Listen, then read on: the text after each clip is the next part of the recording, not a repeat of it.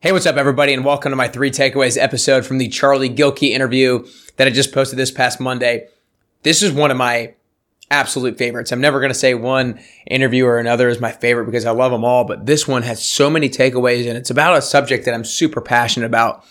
I mean, if you just read his book title, Start Finishing, How to Go From Idea to Done, everybody can relate to that because everybody has an idea that they didn't make come into fruition, or they didn't make it into a reality. They didn't go from idea to done. And so he does a great job in this book laying out super practical tips that you can take action on when you have an idea that you want to take action on and make it come into a reality. If you guys have a fitness goal that you want to make come to reality, you need to make sure you go to nickcarrier.com/free-PDF. Again, nickcarrier.com/free-PDF, and you can download my PDF on 6 steps to get you motivated and crush your next fitness goal. These 6 steps are the things that I use to coach people all across the country to help them define the goal that they really want to achieve, because that's really the hardest part for a lot of people. And then we help create a very specific game plan, and then it's just about execution from there on out. So again, nickcarrier.com/free-PDF.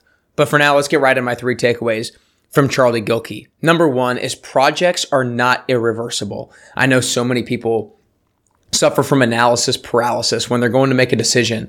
They think, oh my gosh, what if I make the wrong decision? What if I screw up? What if this wasn't the thing that I really should do? Charlie talks about realize your life goes in projects, 3 to 5 year increments. Now, these are like capital P projects he talks about are the 3 to 5 year increments. But a lot of those other decisions that you have analysis paralysis about are not those capital P projects. They're small p projects, meaning that if you make it, it's not irreversible. You can make a different decision to reverse that very quickly. For example, I took a job 3 years ago here in Nashville, and within 2 weeks I quit because I very quickly realized that that wasn't the job for me. But if I took so much time discerning what the right job was, then I would have wasted a lot of time. But because I picked a job relatively quickly, it allowed me to know which way wasn't the right way, which steered me in the right direction quicker. So sometimes you have to go the wrong direction quickly in order to know what the right direction is. So just remember that projects are not irreversible. Decisions are not irreversible. Takeaway number 2 is the best time to make a plan for tomorrow is at the end of the day today. And I really loved his analogy of it's about building bridges from day to day. The best time to know how to add on to the bridge that you've built today is at the end of that day. You know very clearly what the steps are because you just finished the prior step. So if you plan the day based off of what you know at the end of the day, you'll have a lot clearer direction tomorrow as to how to go about your time, and you won't have to spend your time thinking about what it is that you're supposed to do. Takeaway number 3 is planning prevents decision fatigue. Again, this is all about planning the night before. It gives you defaults so often every single day. We have to make so many decisions.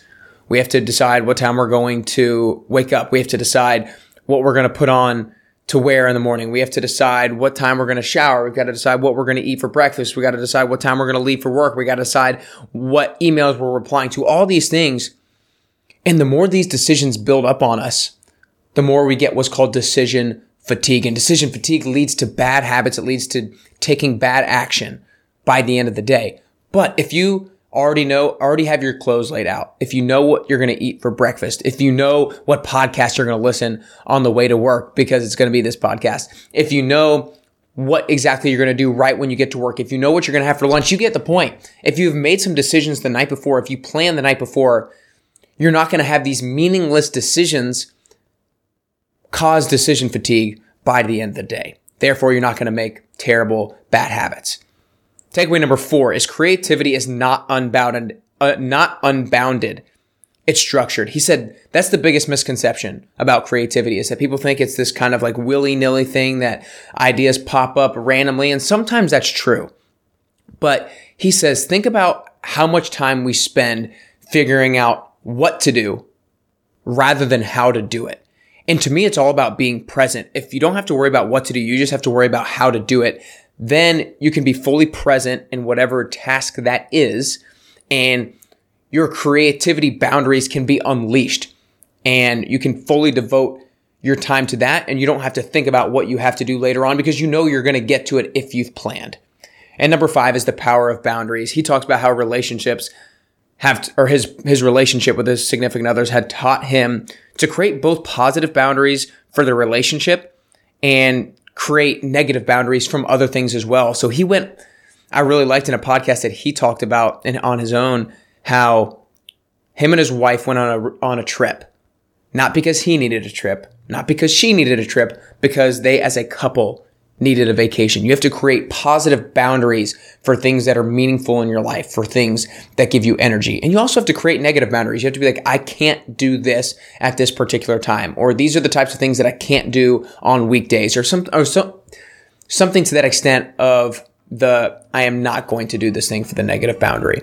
So again, guys, my quick 5 takeaways from the Charlie Gilkey interview. Number 1 is projects are not irreversible. Don't get stuck in analysis paralysis. Take action, because sometimes you have to go the wrong way to more quickly to figure out what the right way is.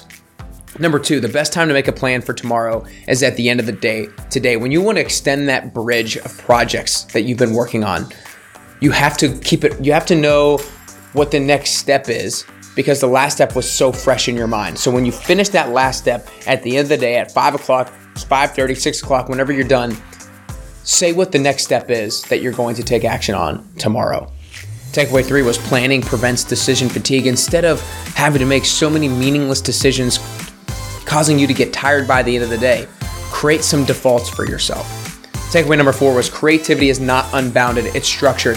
How much time do you waste focusing on what to do rather than how to do it? So plan so you can be fully present, which sparks creativity. Number 5 is the power of boundaries. If you have something that provides you energy, create a positive boundary for it. If you have something that takes energy away, create a negative boundary for it. I hope you guys enjoyed these 5 takeaways from Charlie. I think they're super actionable, and they're great things from the interview. They're great things from his book. Make sure you go get his book, Start Finishing, How to Go From Idea to Done. This is one of those books that has been a game changer for me personally, and there are a lot of books I love, but not so many books I take action on. And this is a book that I definitely take action on because he has so many different practical steps in there for all of us to be able to make that idea come to fruition and become a reality. So I hope the takeaways and I hope the interview with Charlie helps you get closer and closer to your best you.